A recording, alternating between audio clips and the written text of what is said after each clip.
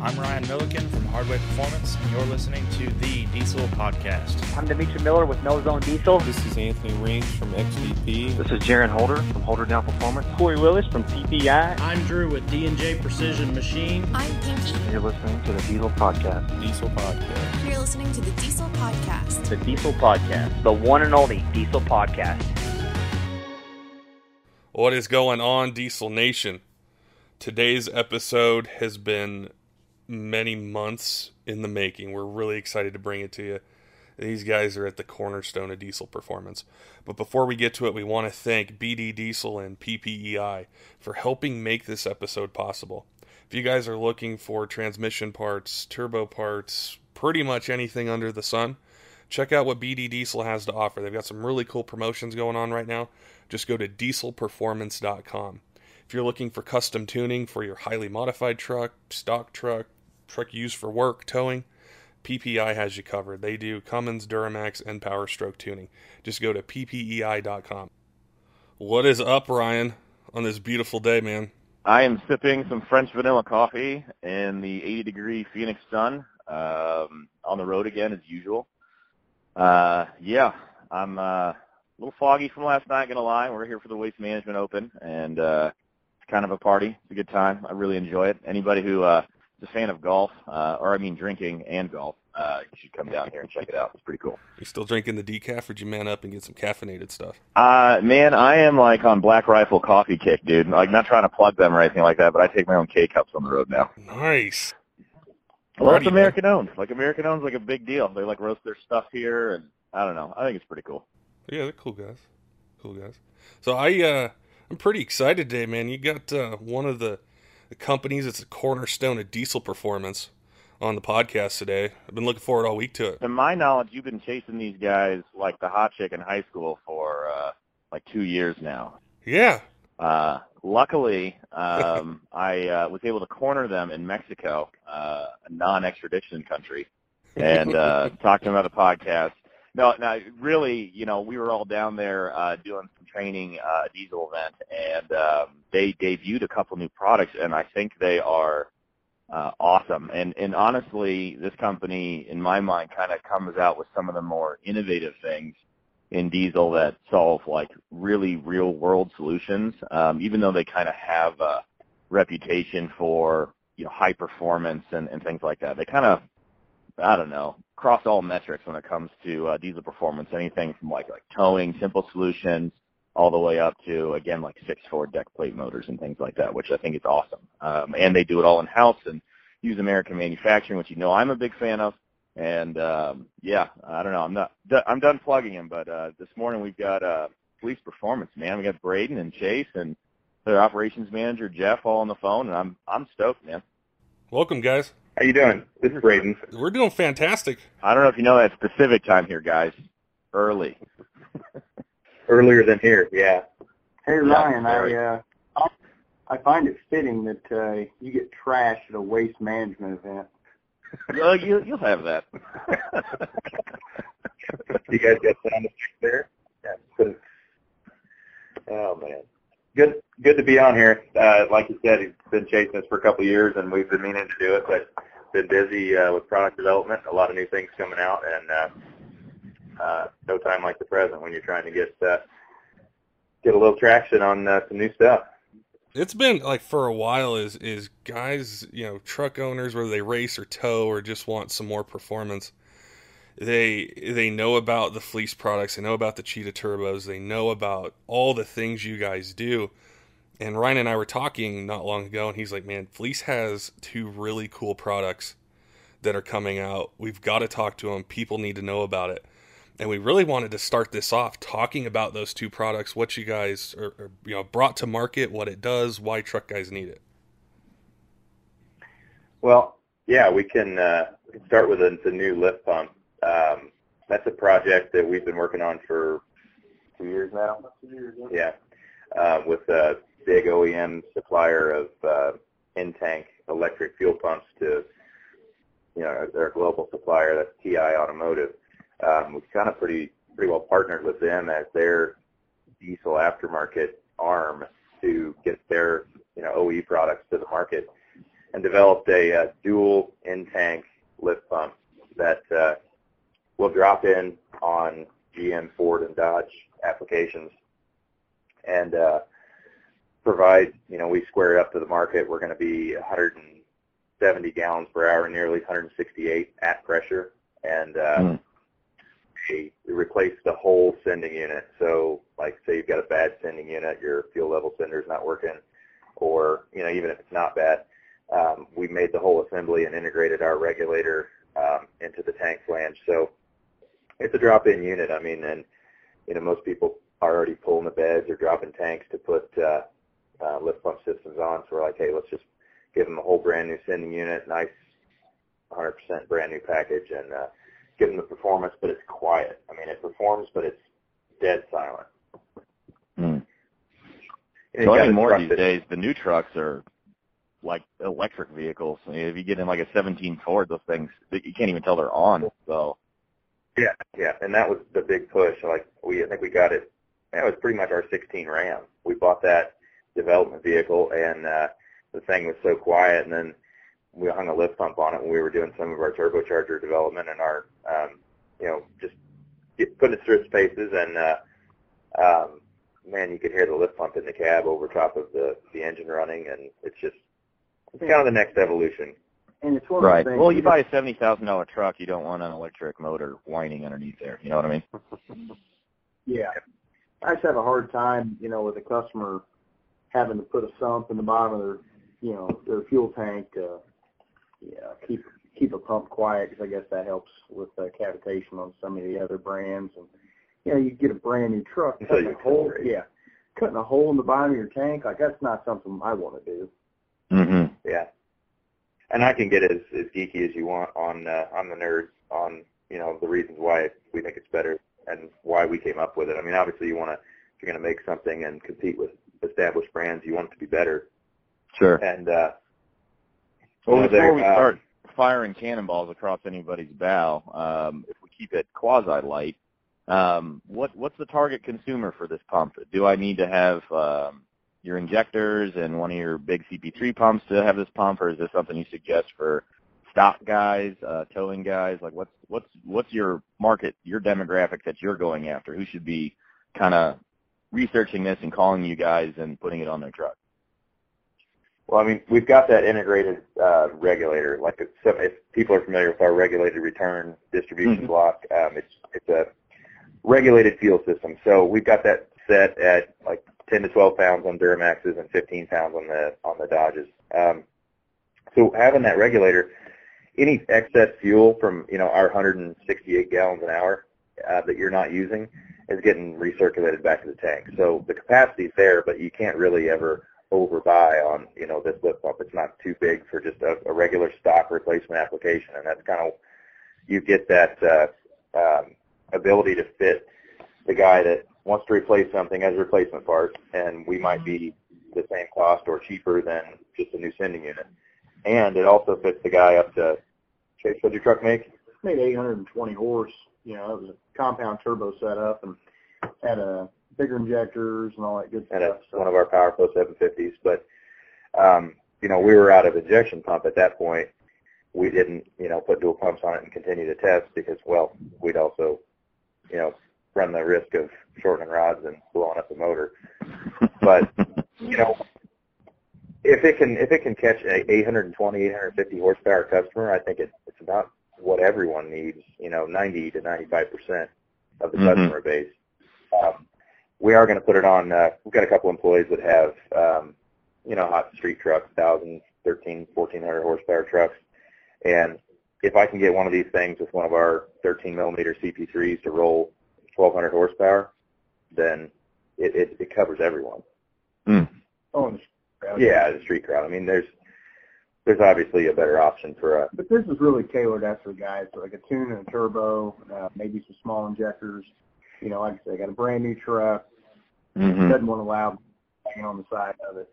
And it should be said, the newer Ram 13 and up, the filters are some of the highest technology filters that are on the market. So you'll get some pushback from people with about the filtration, but the factory Cummins filters are very, very good. We had a couple suppliers that we were dealing with, and once we told them what the application was, they're like, man, the filters that you guys already are using and come on the truck are as good as they get. So that's what really steered for building just an in-tank fuel pump module and not hanging filters on the side of it. Now, for other trucks, I guess that was me and Patrick kind of questioned, challenge you guys on that. What are you guys doing for filtration? Because obviously the established aftermarket lift pump market offers air and extra filtration with their products. So, like I said, I guess that would be one thing that I think if you had any consumer pushback is to, that's just kind of what people are used to thinking you need on a diesel is we all have this stigma that fuel is very it's thinner with all the bio in there. It's not as very lubricating, so everybody's throwing additive in there right now. And I know people get a lot of push on fuel quality, and if you have an LML and your CP4 goes bad or you get bad fuel in there and you cut a piston, I mean, I know I've melted a motor down before, and that's a bad day. I mean, it's a $15,000 kind of day. So it's real easy to sell insurance based on a filtration mode. So is there anything that you can offer that's beyond, I guess, the 13 Ram or 13 Cummins? Like if I've got an LML GMC, that's what, like the LML, we're going to offer something better filtration-wise because it doesn't have, that progression was Cummins created this nano net technology, and we're talking with Wix and Baldwin and all these suppliers, and they're like, we can't square up to that. We have no offering that is as good as what that Cummins filter is. So, no kidding. At this point, we may, on the LML, adapt a NanoNet, or there's a new aftermarket NanoPore technology to that, which is getting, the industry has moved forward. GM's not going to just up and change their filters on a whim. Maybe on next product launch or next release, they'll release something that's compatible or comparable to that filtration capacity. But, we're not exactly sure what the LML filter will look like, but it will definitely be better than OEM. And, but on the Dodges for sure, making 820 rear-wheel horsepower through a factory filter, right? We have the flow capacity for our amount of flow that we're pushing through this, from this pump through that factory filter, and we're getting that good filtration. There's no need to fix it. Yeah. Well, like I said, I mean, between PRI and the 100 dealers that were on the trip that you and I all went to, that diesel conference, man, everybody's very excited about it. Being able to drop in a pump into, the factory tank hole, wire everything up. It's all plug and play. No cutting hoses and throwing hose clamps on there or anything like that. I think you guys are hitting a home run here. I really do. My hat's off to you guys. Another cool, innovative product from Fleece for sure. I mean, it's not as cool as the turn all your headlights on GM board, but it's up there. I'm just saying. I'm telling you that little guy. That was something, I didn't think about that. I wasn't the first person to do that. But guys were rapid diodes around their relays, and then, right. I mean, just. I remember when Wade from Thoroughbred stuck that thing on in a video, and I was like, that's the dumbest, smartest thing I've ever seen in my life. That's genius. It fits right on the relays. I don't know. I enjoy that piece you guys made. It's one of those cool things. The funny thing about that is the first one we made, we grabbed some PCB board, like to make circuit boards out of, and then stuck a PCB on the vertical machining center. Okay, so this is like a 30 horsepower, 12,000 RPM spindle, cutting a piece of 60,000 silicon, And but we made the first one that way and removed the copper cladding and made the circuit traces that way. Got a tiny little end mill and made the slots, and tell you what, when it worked and worked how I had thought that it should work, they're obviously inexpensive and like $20 or something, and I mean we've got them on the website. Like you buy a 10-pack, they're cheaper, but it's just one of those things. It's nice, and it's a installation, and then we had guys coming in with like their relays cocked out of the relay center and like barely making contact, and my lights are flickering, and then you pull the fuse box cover off, and you're like, well, that's why. And I want to speak about that lift pump, just a couple more things. Yeah, absolutely, man. A couple of the big features that make it different from just, putting a couple of pumps on a stick down in the tank. The fuel module, this is all technology that the OEMs have been doing. It's the current best practice for, a fuel module. But there's always a bucket in the bottom of the tank that is a reservoir for fuel in case of hard acceleration and you're sloshing fuel to the back. Quarter tank issues, I think, would be the common terminology. That kind of thing. Yeah. Yep. So, the quarter tank issue with draw straws or sumps, you're eventually going to unshroud the inlet and suck air. Mm-hmm. And our pump has got passive fills into the bucket, which are just little check diaphragms that allow that bucket to fill up and stay full. And we're also returning our overage from the pumps because you're not using all 168 gallons an hour. So we're blending cold fuel with that hot fuel coming back from the injectors into the bucket, and it's always submerged. The pickups for the pumps are always submerged. And then we also have an active fill, and that active fill it's a Venturi, a little jet that's on the very bottom of the tank, and it's actually sucking fuel out of that little well or sump that the modules sit in to fill that bucket as well. So you can take this thing down to low fuel light, and it'll operate exactly like your truck used to. Like if you knew you had 30 miles and the light came on, you're going to have 30 miles with our setup. And no kidding. There's no customer education of like, hey, man, yeah, you got this awesome new truck and this awesome new pump, and it moves this much fuel, but it's loud, and it also, you got to fill your truck up at a quarter. When it says you have 80 miles to go, you have 0 miles to go, kind of a thing. Yeah. When you start to hear that high-pitched whine when you turn, you better find a fuel station. So, and like I said, it's just, we used to install a lot of those style pumps, and it was, to build a better mousetrap, let's get some high-quality parts from some Tier 1 manufacturers that are going to stand behind the parts, and let's engineer it as well as we can and try to think of everything. And I think we've come up with a pretty good one. And lifetime warranty and price point, what are we, $699, Matt? Yeah, it's going to be competitive with the other brands on the market. So shoot for $699. What would you say install time is on that? Drop your tank, lock that thing in there, plug it back up, 2 hours, something like that? Maybe a little longer? Brian's doing it? Somebody with mechanical ability. I have the hands of a spreadsheet god, not the hands of a mechanic. Easy. Did you see my knuckles? How veiny and vascular and beautiful they are? They're not busted. Yeah, what I called you the other day, I probably shouldn't say it on here, but it was trying to, your see-through skin and your vascular prowess. My vascularness is what they like to call it, yes. Your vascularness, yeah. Like it was tree dog.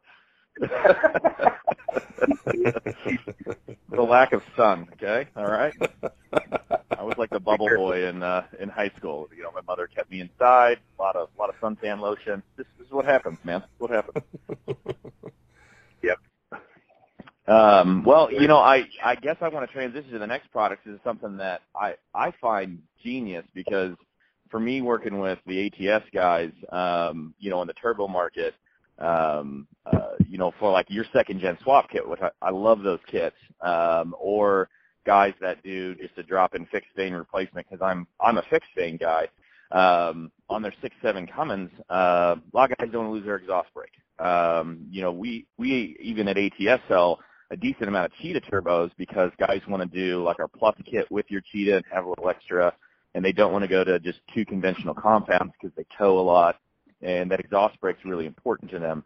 And you guys are releasing, I think, in my mind, the best exhaust brake for a 6.7 Cummins.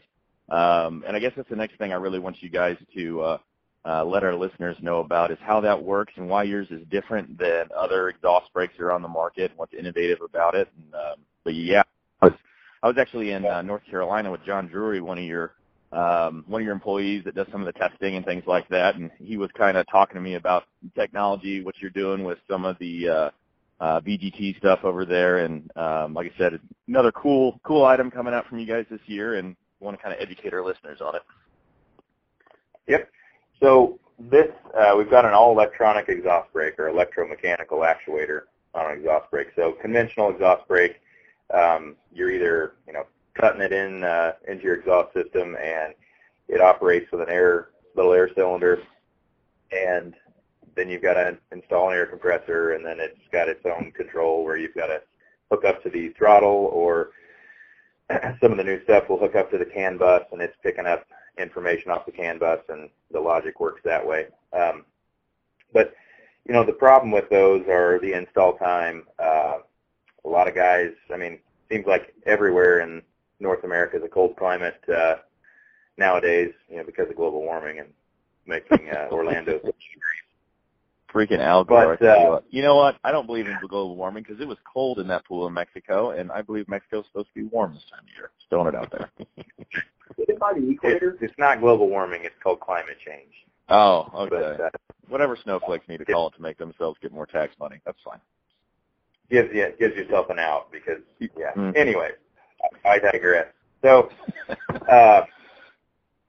the exhaust brake, like the factory ones, they're air operated, and we've had issues where customers have exhaust brakes and they don't drain their tanks, and it's full of condensation, and then the first time that actuator or the line gets full of water and freezes and their exhaust brake sticks open, they freak out, or sticks closed, like they have to set it in a warm-up mode.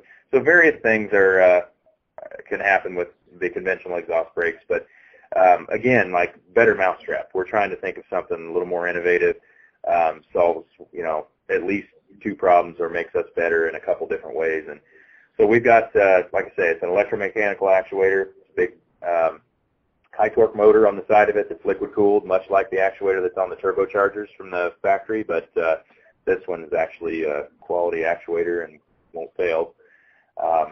And plugs right into the port that your turbo was connected to. So you unplug your turbo, say you get a second gen swap, and you've got that connector right there. We plug right into that, and we act like the turbo from the ECM's perspective, and it doesn't know that it's missing. And so you've got your S400 or whatever second gen swap and an exhaust brake, and you don't really have to do anything custom. Yeah. Do you have to do any special tuning with it to make it operate properly, or does it work the same way as the vanes in the VGT turbo would operate for the exhaust brake? It works exactly like the vanes in the turbo would. So we're looking for that exhaust brake message, and whenever the driver's got the exhaust brake switch in the dash enabled, that's the logic of it. You enable the exhaust brake, but it doesn't turn on until you are at 0% throttle. And whenever that happens, we're reading the CAN bus, and we see that. And whenever they would go into the variable geometry braking mode, we read those percentages, and we've got closed-loop feedback on the exhaust back pressure sensor, and we know how much back pressure we're making. So the ECM's controlling all that, and when they are saying, hey, close the VGT to 90% or 87% at 3,000 RPMs, and then as RPMs drop, it closes the brake off more, we're going to correlate what vane position was to butterfly closure. Because they have a target exhaust back pressure reading that they want to follow as well. Mm-hmm. So let's say it's 70 pounds.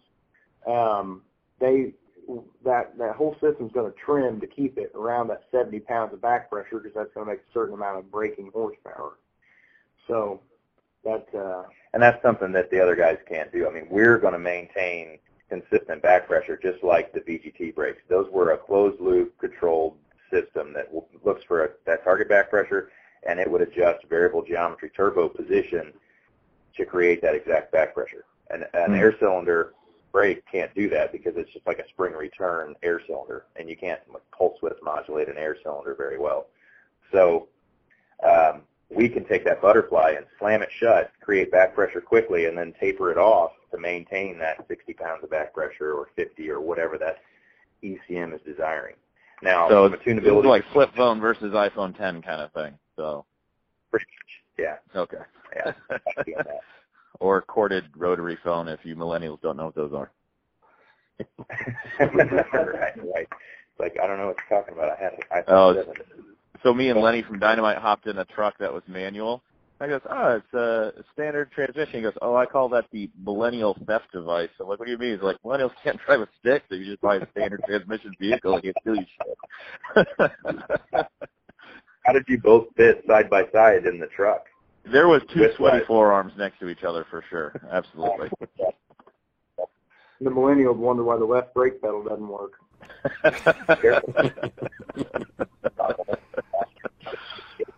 What is so cool about this product is, like, on the 6.7 Cummins, is guys want an aftermarket turbo, a second gen swap, or a custom compound kit, and they'll sell themselves on it until they get to the point where they say, well, what about my exhaust brake? And then you tell them they're going to lose it, and they're done.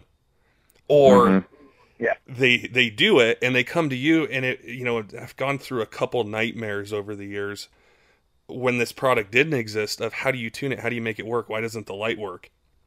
All those sort of electronic things, as you mentioned, that can't be replicated in some of the other products out there. So this is a home run, in my opinion.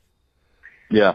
I mean, we tried to think of everything. Appreciate that. It needs to work like factory, because honestly, you've seen over the last just 5 years, the OEM vehicles they've stepped it up. There's a lot of features, there's a lot of creature features that are nice and they work well, but we're just trying to amplify those. We still like that $70,000 truck. We just want it to be more, but we don't want to change everything about it.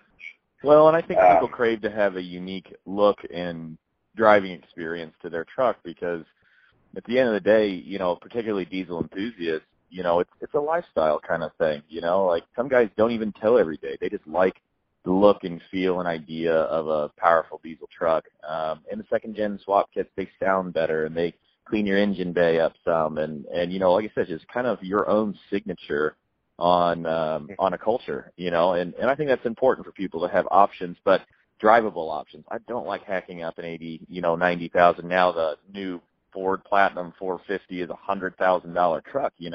These guys are not lowbrow, $11 an hour kind of guys. If you can afford a $70,000 truck, I guarantee you're like a professional person, or you use it for work or something like that. And so I think all these creature comforts are well deserved, and I'm glad that the OEM has stepped up, and it's good to see the aftermarket stepping up and making products that complement a $70,000, $80,000, $90,000, $100,000 truck. Yep. Well, and since we kind of brought up Fords, that's something that next, oh boy, over the next 3 to 6 months, they're definitely going to be seeing some more Ford product being released by us. We're working on a turbo right now, which I don't know what will be released in the next probably month and a half. I think I saw a sneaky picture on Face Page or Friendster, MySpace, whatever it was, here last week on that. There was a teaser in that picture, and nobody caught it. Nobody? I probably didn't catch it. I'm just swipe left, man. I'm running down. Right back. I mean, that's the picture that you're talking about. It was a 6.7 Power Stroke turbo, but in the back of that picture, there's a little device with Fleece logo on it, and nobody said anything about it. You just got a little. Okay. I need to hang up the phone. I'm going back. I did not do my research, Patrick. We need to redo this entire podcast now. You're going to need to put a caption on the bottom of this, like, Ford guys, fast forward to 9 minutes and 14 seconds to hear about Fleece making Ford products for once. Well, it was a Ford picture, and then now one of our variable geometry turbo actuators was sitting there, a fresh casting that has our logo and stuff in it. And before we jump off into Ford world, I wanted to speak a little bit about that actuator. The actuator and the exhaust brake, that was kind of a side project for a 2-year project that we've been working on with developing an aftermarket variable geometry turbo actuator for the HE351s for the 6.7 Dodges.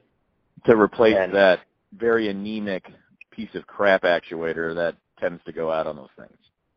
Yep. And when we do manufacture a lot in-house. We do a lot of our development in-house. But when you want to go make an actuator, you go to an actuator manufacturer. And that's what we did. We've enlisted the help of a global corporation that makes actuators for Cat and John Deere, Scania, MAN, everyone, Cummins, and they're good at what they do. And this valve, or this actuator, has got plenty of torque. It's got a history with hundreds of thousands of units of that same motor and control circuit board. So it's reliable, and that's what we want to put our name on. The major failure that we saw with the previous versions of that actuator were, a lot of the components on the board were not rated for the temperature that it sees. And on this board, on this actuator, we wanted to make sure that was one of the first things we addressed, and it was. And all the components on the board are rated 15 degrees C higher than factory. So, that's one of the major improvements that we've made to it. But like Braden said, there's some other things, a higher torque value, and we have the ability to control it the way that we want to, as opposed to the way that it comes programmed from the factory. Well, and like to dig in on that a little bit further. So the actuator, it turns into one of those. Most shops don't have the tools or capabilities to calibrate a new actuator. Yeah, they could go to Chrysler and grab one, or they could go to Cummins and grab an actuator, but there's a little tool to index it, which is not a big deal, but then you have to have an actual tool to park that actuator electronically in a certain spot, and then it does a calibrate routine, like an install calibrate routine. We thought about it, and it's like, hey, we can probably do this ourselves. As soon as you put it on, no matter where it's at, depending on how we design our gear train in this actuator. And so we did. We designed the gear train to where it can spin 360 degrees, and when you put it on, it goes over and finds a minimum stop and a maximum stop. And as long as it's within the range of motion that we want to see, the thing auto-calibrates on the first power-up. So completely eliminate having to go to the dealer, having to have a special tool. A guy could buy the part in a box on the shelf, replace it, the 4-bolt, drain your coolant, 4 or 6 bolts? 4 bolts. Put it on the turbo, and as long as the turbo doesn't actually have a, it's stuck vane package. Yeah, a bent vane or a exhaust valve stuck in it. If it's just an actuator failure, you're on the road in an hour. Okay, so for the smaller budding manufacturers that would like to rip this off and send it to China, what's your supplier's name again? Yeah. No? That's the thing. I'm glad you brought it up because it's a huge issue in our industry. I mean, it's must be do, and the more complicated product that we can manufacture, the better, because it's harder to rip off. Something like this that involves, yes, anybody with a laser scanner or you can reverse engineer this, but you can't reverse engineer the firmware easily. And the logic and firmware is what takes all the time. So, from that perspective, we're trying to design it as intelligently as possible and make it better than the next guy. And well, not to get too political, but any of these items that you guys make that tend to be extremely innovative in DIY, like again, just like the headlamp thing that you can put on at home. Or is an extremely common failure, is always going to be subject to some sort of ripoff, is what I've seen in the industry at least, is somebody saying, hey, we're selling a ton of these things. Let's see if we can make it because we want more money for the ones we're selling, and we don't care if it affects American manufacturing or jobs or things like that. Things get shipped over to China. And a lot of times that is a proactive kind of company where sales are up and these companies over in China. I know we've been approached in my line of work about doing like EGR deletes and PCV reroutes and things like that, because you guys make like really nice transmission line kits and all kinds of good innovative things that these Chinese companies are proactive to manufacturers like us, saying, hey, we can make you a container load of these for $50 a piece, that kind of a thing. And you're like, wow, let's just kind of dig all of the innovation and R&D time that Fleece put into something for a quick buck. And again, I think that's a sad thing. And me and Patrick are pretty hardcore on kind of giving the consumer warning. It's like, buy the good American thing. Like if it's the cheapest version of that fix, it's probably a rip-off version. Just go buy the nice one. Go buy the thing that costs you a few bucks because it's going to be more reliable, But I mean, just ethically, I think it's a better thing to do. But that's my 2 cents. I think I did like a 1-hour podcast on how the industry's dying at one point. Just kind of yelled at Patrick for a while, and I don't want to revisit that again because I'm pretty sure people turn that off after 10 minutes. So. Well, we've tried to logo all of our product that we're making. Sometimes guys are doing it like bait and switch, and you don't realize it. Like, yeah, you're going to have to be shopping on eBay or something to get taken like that. But people were selling pumps and say they were PowerFlow 750s, and they weren't. And we're like, no, we don't have a serial number. Sorry, it's not one of ours. And they're like, oh, well, they said it was. Well, so we started to put, our logo in the cams, on the pumps, and all of our castings that we make have our logo on them.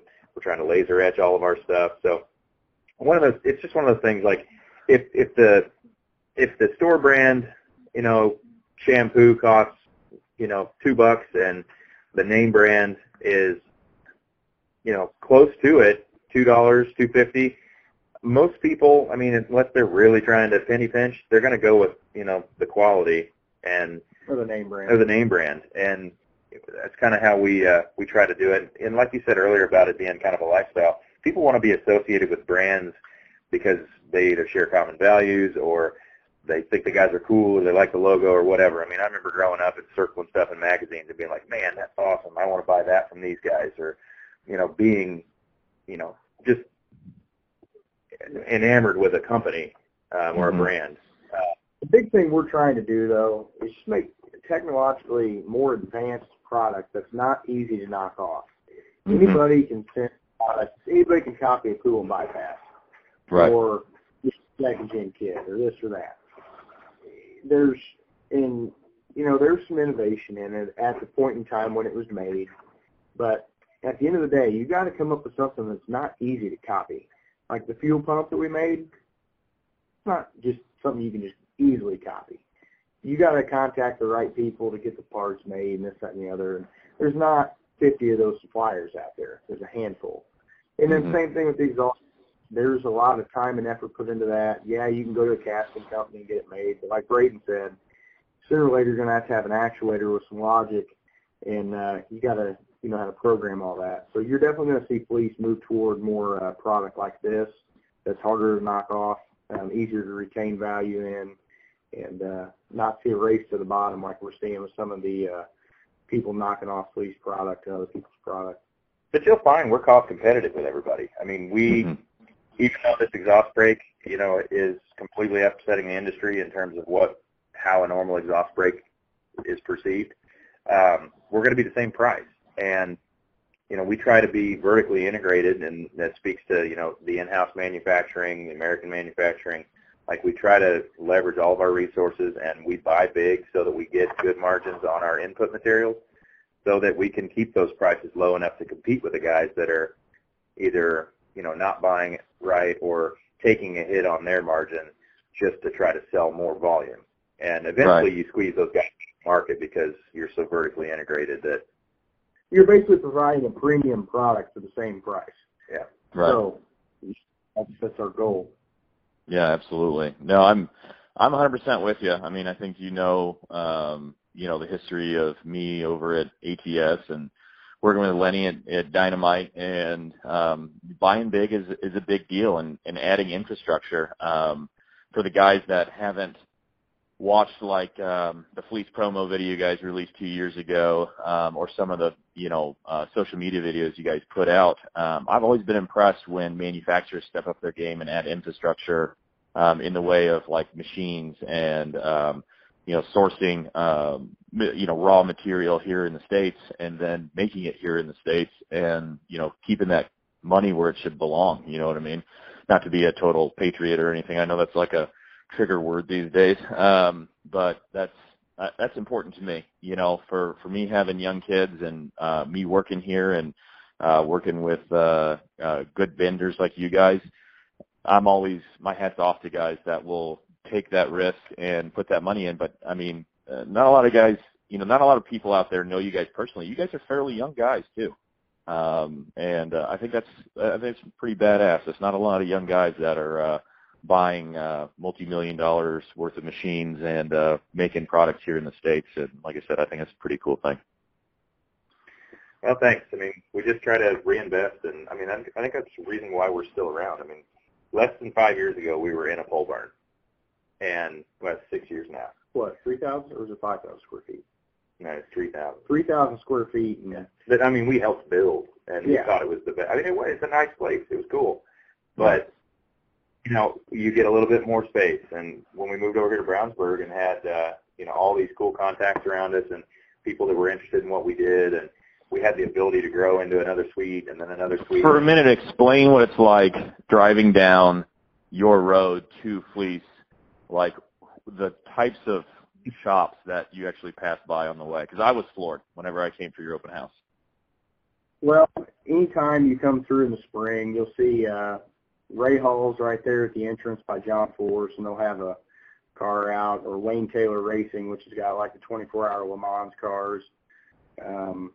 You know, there's Tony Stewart's at the south end of our building, and they'll have a sprint car out getting it fired up, getting it ready for the race weekend. Or you'll see me out on the street launching a 1,300-horse pulling truck.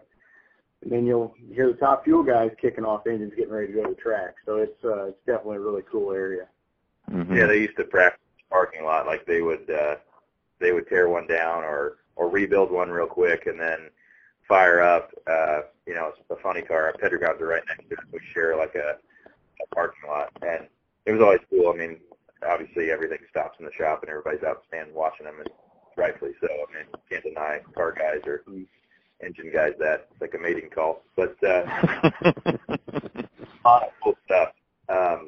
Just a neat neighborhood. And then, so like we just expanded. We started out in, 6,000 square feet here, and then now a couple of other people are moving out of this building, and now we'll have the whole building for a year, 25,000 square feet. So we've got, and still need more. We're getting ready to build a 50,000 square foot building. And, you know, it's just. Well, in our engine shop, Freedom Racing Engines, is another 8,000 square feet. They're across the street.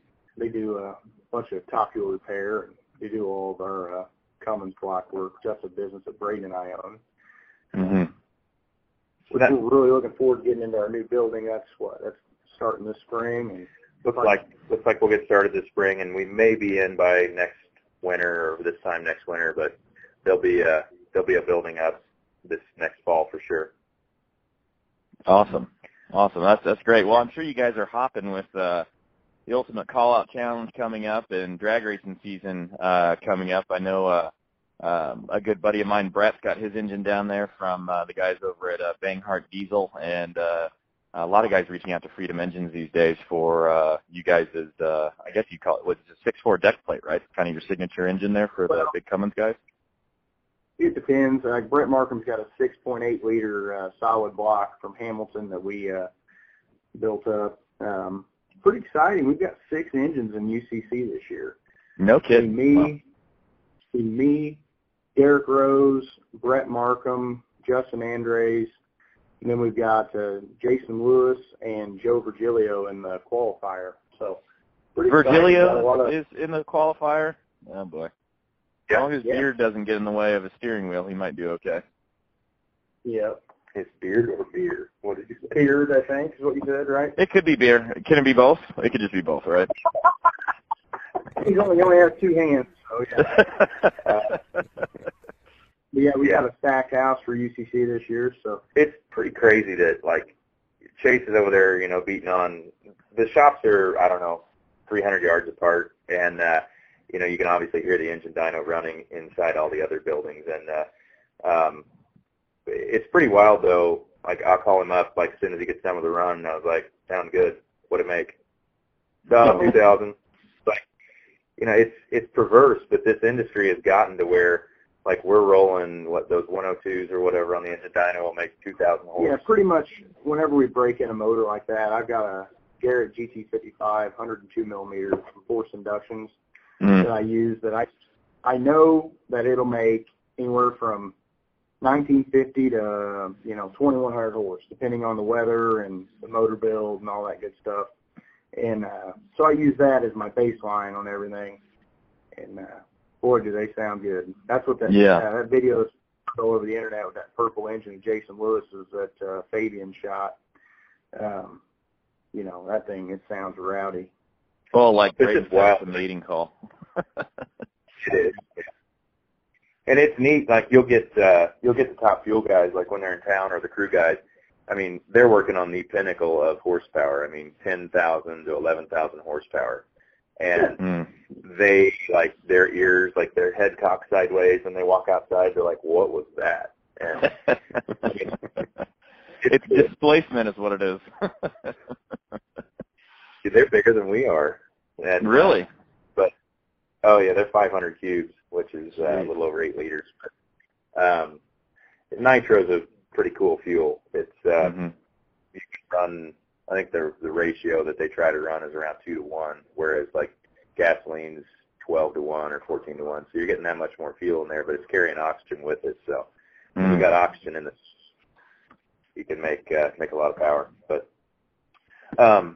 But no, like just the amount of power that we're able to make, the tuning, everything has stepped up. Injector technology, that's UCC has driven a lot of this technology recently.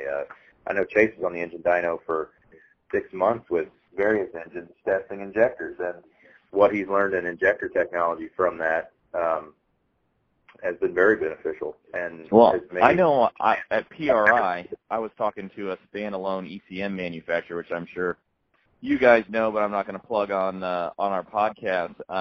And they typically work a lot in gas and do some in diesel through limited avenues. And the way he put it, which I think was a beautiful way, because he was more of a gas guy and he didn't, he's still kind of trying to wrap his head around, what's happening over here in the diesel space. He said it's just like, it seems like in the last 3 years there's just been this horsepower war, is how he put it. And I thought that was an aptly put way. It's just how far can we push this much displacement, this much injector technology on a dyno, on a drag strip? Because, I mean, if you really harken back to, and I know, Chase, you're really big in the sled pulling world still, mechanical stuff, which I know is not Fleece's signature. You guys more deal with common rail technology. These guys have been making over 2,000 horsepower for a while. But when we started shoving it into common rails, it just seemed like everybody has been just chasing this, unattainable 3,000 horsepower or whatever it is, and people are just dumping buckets of money into trucks and engines and technology and research just to try and make, a bigger number. And like you said, I think UCC has kind of perpetuated this absolute, again, as that guy said, like this horsepower war, and it's cool to watch. It really is. But like what you can get a 12-valve mechanical motor to make 2,000 horsepower, and they'll do it. Yeah, that's been around, and we started by like 2002 when you had your silver Dodge Chase. 2004. Chase bought I had a VP. He had a VP truck and bought his first chip, bought our first diesel performance part from Patty Hazley, and here we are now. Right. But the thing about that, like you can drive a 2,000 horsepower truck common rail. Yeah. You can drive it through the drive-through. You can have your cake and eat it too with a common rail. You can't do that. A Sigma pump. I just think about like Levon at UCC. That thing, you can't drive that, and he knows that, and everybody. It's not meant to be driven. It's meant to make power. So, that's what we like about common rail, is you can have the best of both worlds. And I've got a customer like Justin Andres, for example. That thing's basically 2,000 horses crank, and he street drives the truck. It's 6,800 pounds. He won the King of the Streets this spring, or this fall, I believe. But heck, he drove it to our Gauntlet Challenge at ATS and came out in his crutches. Yeah. And I was like, "Where's your trailer, man?" He's like, "No, I just drove this thing here." And it did 1,900 horsepower and all like really high 2,000 foot-pound of torque. Very torquey motor. I was really impressed with that thing. Yeah, he's a great guy, and he's one of those customers. He's a very challenging customer because it's, no, I want to drive it, but I want to make 2,000 horses.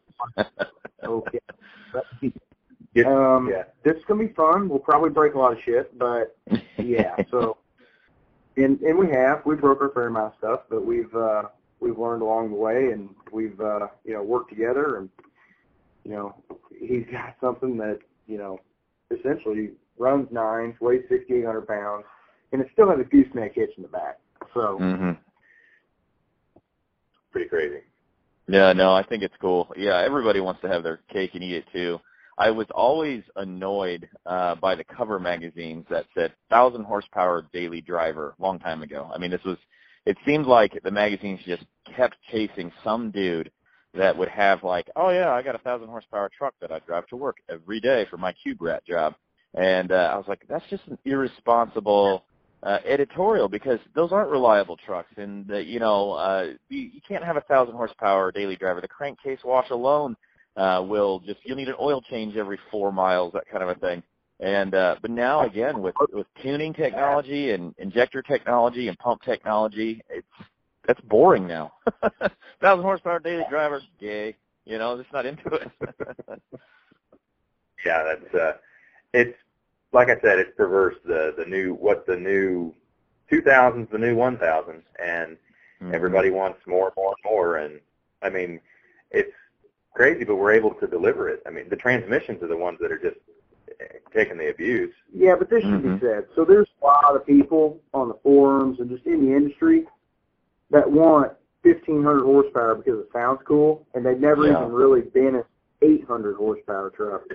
So, like, I just got done building a Ford for a customer, and it's got a Cummins in it, one of our 6.2, one of our street, or street race motors, essentially, whatever the hell you want to call it. But it's got compounds on it, and it's, I don't know, just shy of 1,300 horse to tire. But that's what he wanted. But the last truck he was in was a mechanical motor that made 1,200 to crank, and he drove on the street. Well, he thought it was fast. Well, now he's got a Ford that rips tires off at 80 miles an hour and tries to put him in the ditch. Like, on Tune 1, it makes like 800 horse, and he hadn't taken off Tune 1 because it's an animal. And there's a big thing between taking horsepower and having a power curve. And if you do the Pepsi with somebody and put them in a 1,000 horsepower truck that's got a 500 RPM power band, or you put them in a 700 horse truck that's got power from idle to red line, they're most times going to pick one that's got the power curve. That's the thing. It pulls out to 5,000 RPM. Like, it doesn't quit pulling. And that's what's deceiving and so different. I mean, with compound turbos, that obviously helps. It extends the power curve. But it's a lot of fun. It's got power all over, and it's a nicely balanced match setup. And, I mean, that's what we're shitty salesmen. Like, we'll talk people out of stuff just to make sure. But, I mean, I think customers appreciate that. It's like, we know what you need. Come take a ride in this. I think you're going to be happier with this. And it's not because it's like we make more money. Well, I know, like, my truck has compounds, and it's 715, somewhere in that range whenever we dynoed it. But it's got, we set it up for towing. And so it's got a really nice power band. And I know I've taken guys that have, like, high-performance gas for rides in my truck, and you can't beat the low end torque of a Cummins ever. And so as soon as it hits lockup and you bury that throttle, they're like, wow, what's this got, 1,200, 1,300 horsepower? And they have no idea what the hell they're talking about. It's like, no, it's like 700. That's like a stock Hellcat. I'm like, yeah, and it's still awesome, and I can hook up a truck, and my EGTs are below 1,000, or a trailer, and yeah, I'm into it. So. And I've got customers that they'll put an S400 on their truck on like a 5.9, and they like it, but they are missing that snappy low end torque they had. And I had a customer, I think last fall, that he liked his truck but wasn't in love with it. And I was fortunate enough to have a customer's truck here that we help with, Trevor Hull with Quality Diesel Performance up in northern Indiana. That's one of the stoutest work stock trucks in the Midwest. Like, the thing rarely gets which means the world, because sled pulling is only in the Midwest. Well, it's one of the stoutest in the Midwest, so yeah. So I should say the world, since the Midwest is, afraid to say. So this thing's got a set of like 300% overs and a 12 mil pump and a box cheetah that comes out of the box, nothing fancy. 830 horsepower at the tire on a 63 millimeter. Makes 55 pounds of boost. So I take this customer for a drive that's got a 467.7 on his truck, and he thinks it's the baddest thing ever. he rides in this truck with a cheetah, and he's like, I want mine to do that. Why doesn't mine do that? Well, you need fuel for one, and you put the soil charger on there. Well, his 467 probably makes more horsepower at 4,000 RPM, but from 1,500 to 3,500, the cheetah kicks its ass. Yeah. Especially with the fuel. And I'm not I telling think there's a everybody real cheetah. disconnect between old technology like BP44 technology and, P-pump technology even to common rail technology and what people think they need to put on their trucks as far as turbo sizing and when they need to start adding fuel injectors and almost more importantly, high-pressure fuel pump stuff because you guys have your power flow solutions and things like that. And I think a lot of guys will kind of knee-jerk and go straight for, okay, we need to put big-ass injectors and a new turbo on here, and they do nothing to address the CP3. There's just like a lot of bad information out there on the forums, I think. In fact, you get guys that put like a 472 in their truck and have stock injectors. I'm like, why do you do that? Yeah, exactly. But I mean, you can grow into various things, but it's difficult to grow into a turbo and actually enjoy it with stock injectors, And our goal is just match everything for what the customer's trying to do with the truck. That's always been our goal. Absolutely. Well, you know what, guys? Awesome having you guys on the podcast today. If anybody's interested in your products, we have a lot of dealers that listen to this podcast as well. How do they get in touch with you guys if they want to start selling your products to their customers, or how does a customer get in touch with you guys to ask more questions, get more information? Well, if dealers listening, I'm sure they're probably set up with one of their favorite warehouse distributors throughout the country. Our products are warehoused in 10 or 15 warehouses throughout the country, and if a dealer, North America, there you go. It's just Canadians listening too. Right. And if a dealer has a question about where our products are sold, he can contact us directly, and we can get them set up to buy through that warehouse. But if an end user has any questions, we try to put as much information as possible on our website. But if at any point you ever have any questions, feel free to give us a call, and our sales staff will try to answer any of your questions. And if you want to buy online, there's a lot of e-tailers out there that list our products as well, and so it should be pretty easy to find. But feel free to check out our website or give us a call directly.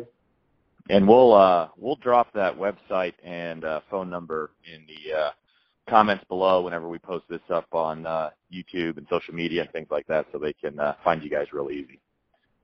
Yeah, throw Freedom up there as well, because we've got hired a new salesman over there that'll be able to field some questions, and he's getting more active on social media over there. And speaking of social media, I mean, Chase and I mean, we have a paid social media position here in the business, but Chase and I are on our phones all the time, and like we see Facebook messages. So I mean, and we'll respond. We're just normal people. Chase jumps into his pants both feet at a time, but I put mine on the normal way. So. There's a flexibility thing there, Braden. You and I both suffer from it. It's okay. Jeff says from the top bunk, yeah, Chase jumps down into his pants. But, no, I mean, we're approachable, normal guys. And, if we can help you out, if it's, getting you out of a jam, or if we messed up, we want to handle it as best as possible. Or if you just have a question, hit us up, Facebook Messenger. And I keep odd hours, so it's like, just get hold of us anyway. To add to that, man, I remember I had a buddy, Andrew Tarter, not to drop a name, at Perkins Diesel, and they had dropped an LML into a square body Chevy, and they were trying to get something to work either with a CAN bus or it was something electronic. And if people don't know, Braden's kind of an electronic nerd head. And sure enough, you made a custom module for him, at the drop of a hat. We were sitting at SHOT. I'm like, hey, you need to talk to this guy.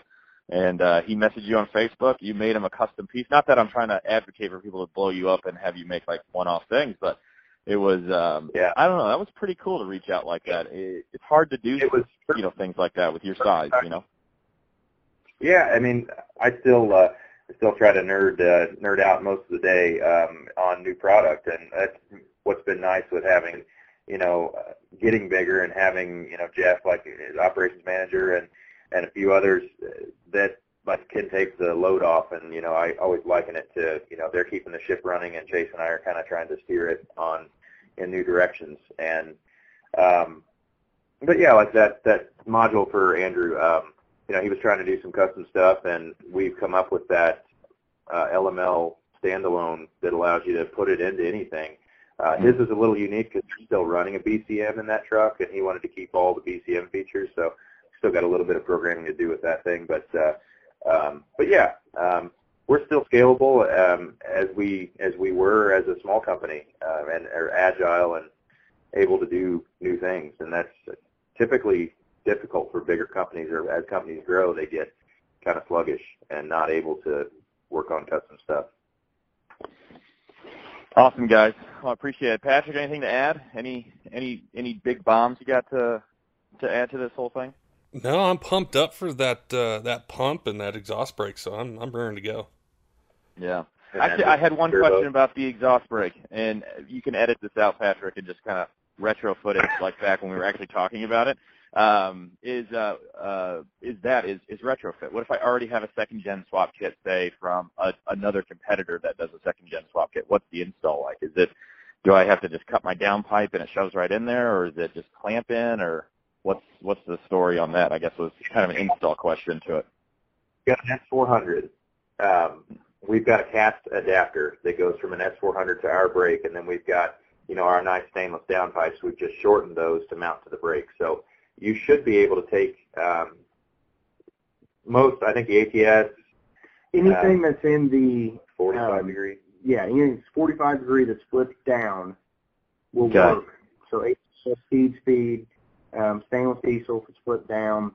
The BD, I think, is like a 20 degree, so it might work. I have to around with the BD manifold, but we are going to have a kit that you can just cut in a downpipe, put your two flanges in, and it'll be a universal kit. If you got compounds or something, it's the cut-in version, but it would still plug in and work just like normal.